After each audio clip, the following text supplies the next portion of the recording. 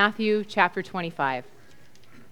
Jesus said to the disciples, "When the Son of Man comes in his glory and all the angels with him, then he will sit on the throne of his glory. All the nations will be gathered before him, and he will separate people one from another as a shepherd separates the sheep from the goats. And he will put the sheep at his right hand and the goats at his left. Then the king will say to those at his right hand, 'Come, you that are blessed by my Father, inherit the kingdom prepared for you from the foundation of the world. For I was hungry, and you gave me food. I was thirsty, and you gave me something to drink. I was a stranger, and you welcomed me. I was naked, and you gave me clothing. I was sick, and you took care of me. I was in prison, and you visited me.' Then the righteous will answer him, 'Lord, when was it that we saw you hungry and gave you food, or thirsty and gave you something to drink? And when was it that we saw you a stranger and welcomed you, or naked and gave you clothing? And when was it that we saw you sick or in prison and visited you?'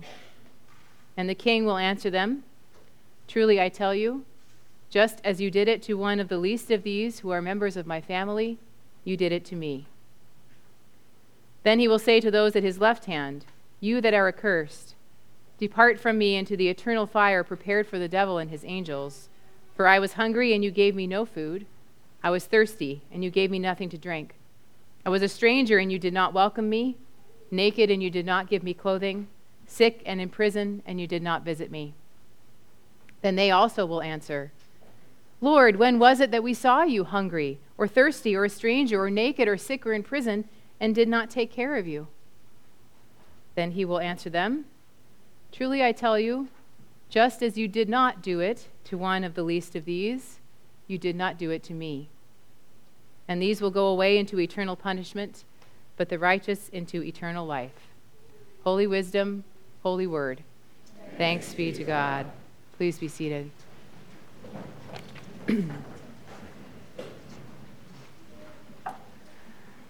Dear friends in Christ, grace and peace to you from God, our Creator, and from our Lord and Savior, Jesus Christ. Amen. Mark Twain once wrote, "It ain't those parts of the Bible that I can't understand that bother me. It's the parts I do understand."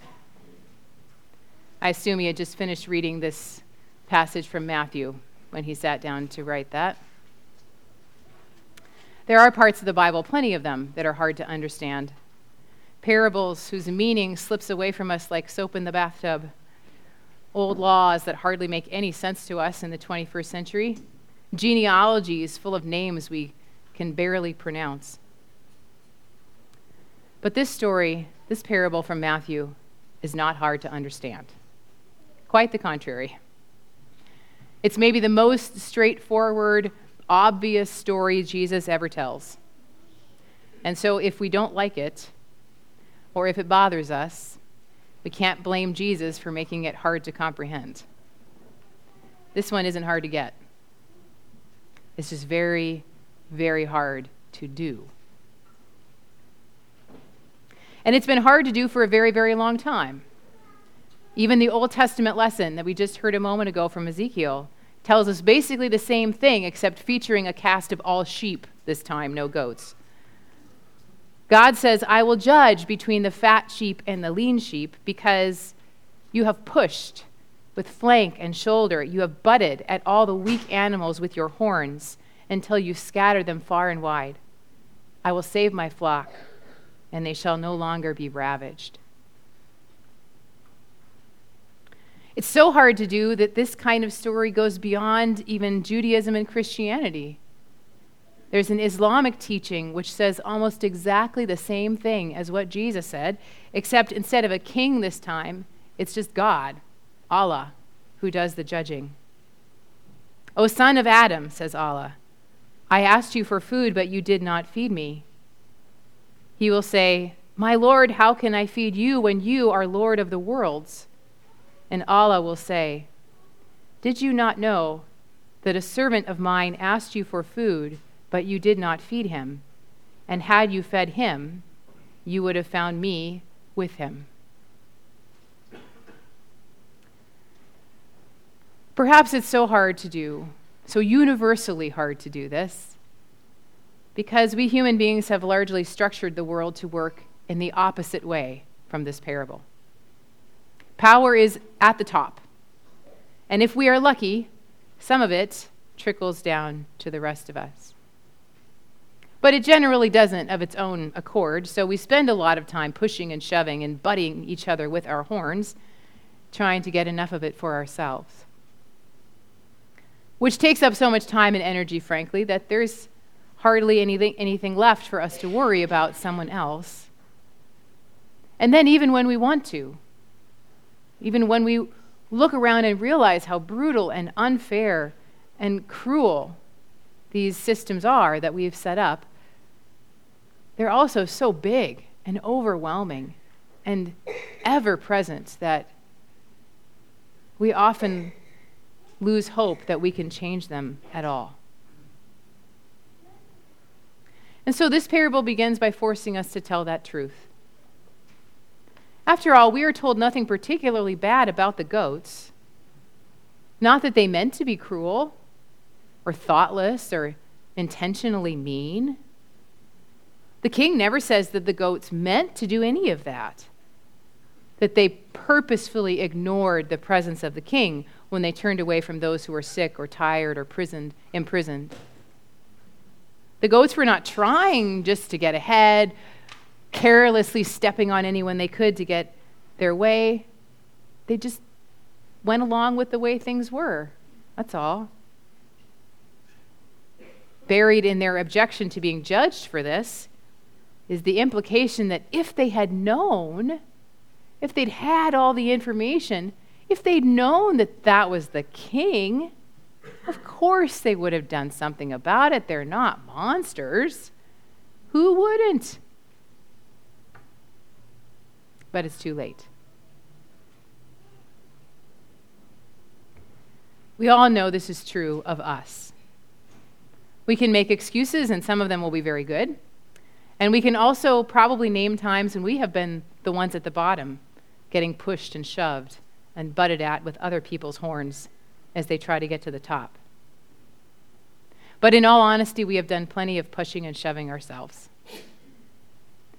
By and large, the world tells us that we will feel bigger, more powerful, and better about ourselves if and when we can get someone else to feel smaller, less powerful, and generally beneath us. And try as we can't avoid that mindset all the time.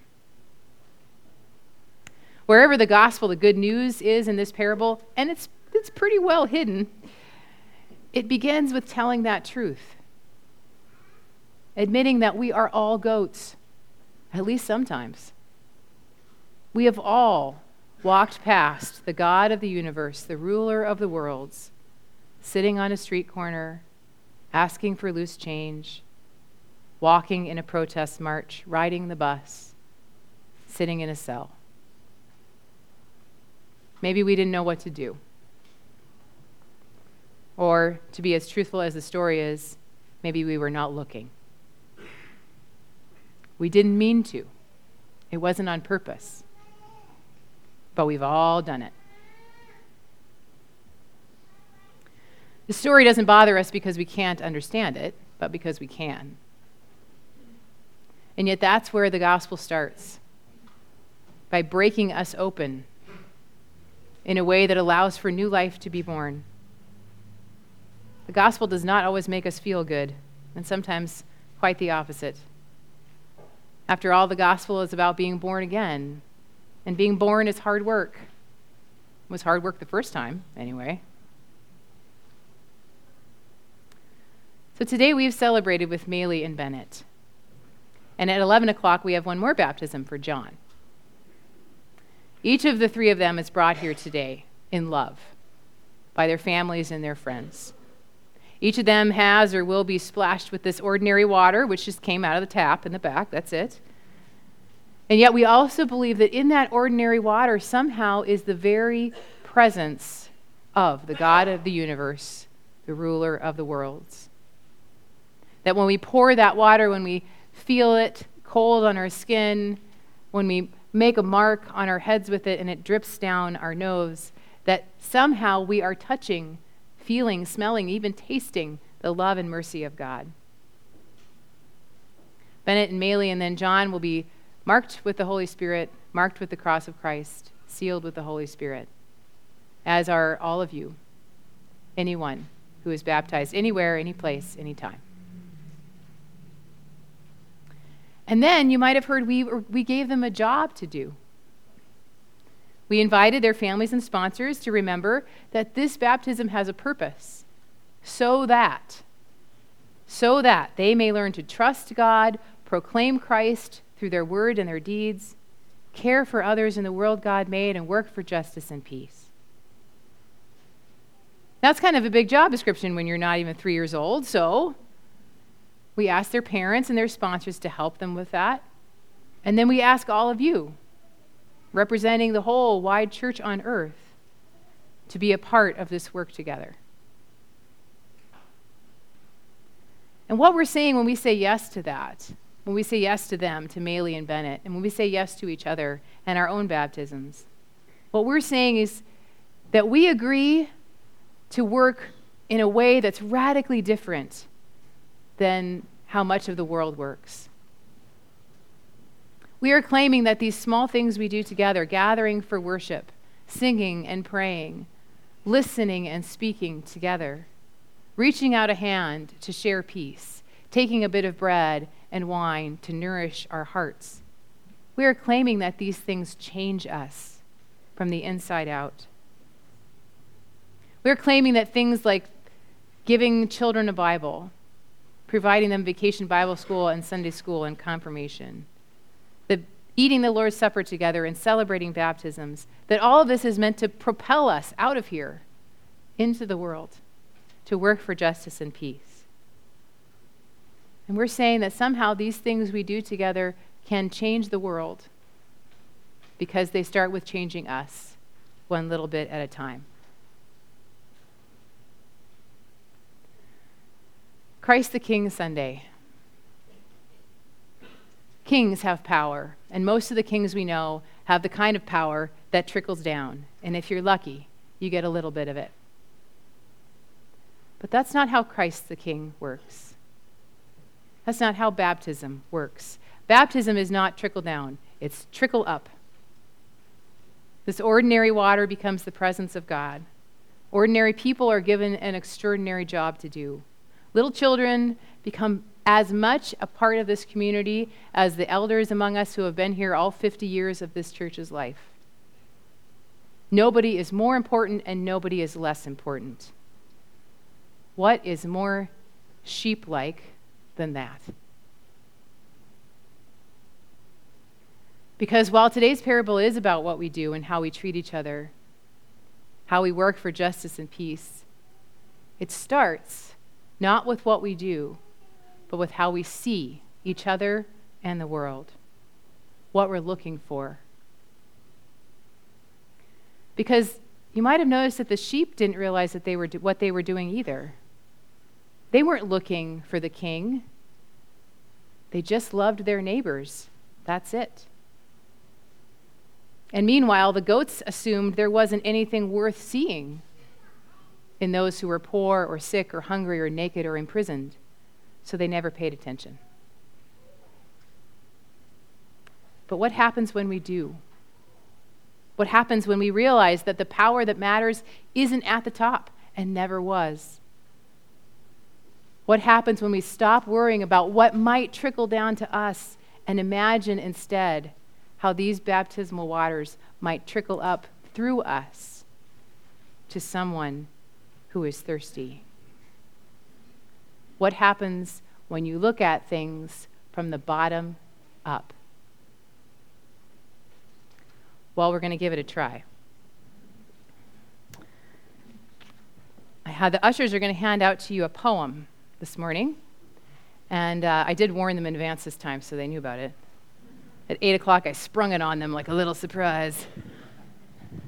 I'm going to invite you to take one. You're welcome to take it home with you. If you take it home, maybe take home one per household so that we have enough left for the next service. But please take one, share it with someone next to you if you need to. And while it's being shared with you, I'm going to read the poem. And then, well, you'll just have to wait.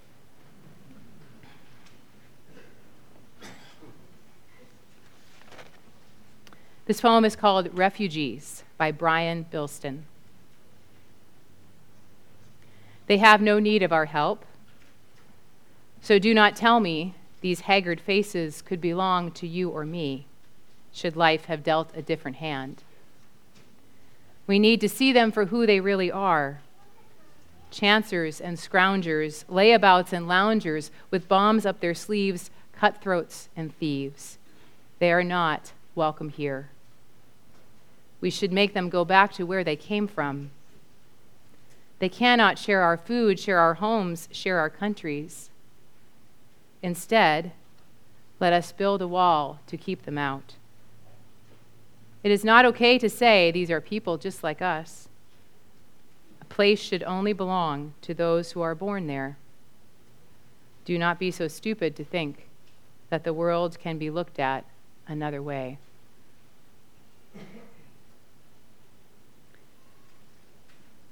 Now what happens if we read the poem from the bottom up? I'd like to invite you to join in reading it together. The world can be looked at another way. Do not be so stupid to think that a place should only belong to those who are born there. These are people just like us. It is not okay to say, build a wall to keep them out. Instead, let us share our countries, share our homes, share our food. They cannot go back to where they came from. We should make them welcome here. They are not cutthroats and thieves with bombs up their sleeves, layabouts and loungers, chancers and scroungers. We need to see them for who they really are. Should life have dealt a different hand, these haggard faces could belong to you or me. So do not tell me they have no need of our help. Now we sound like sheep.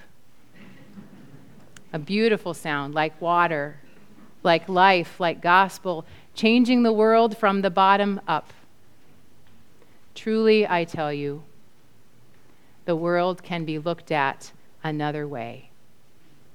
Amen.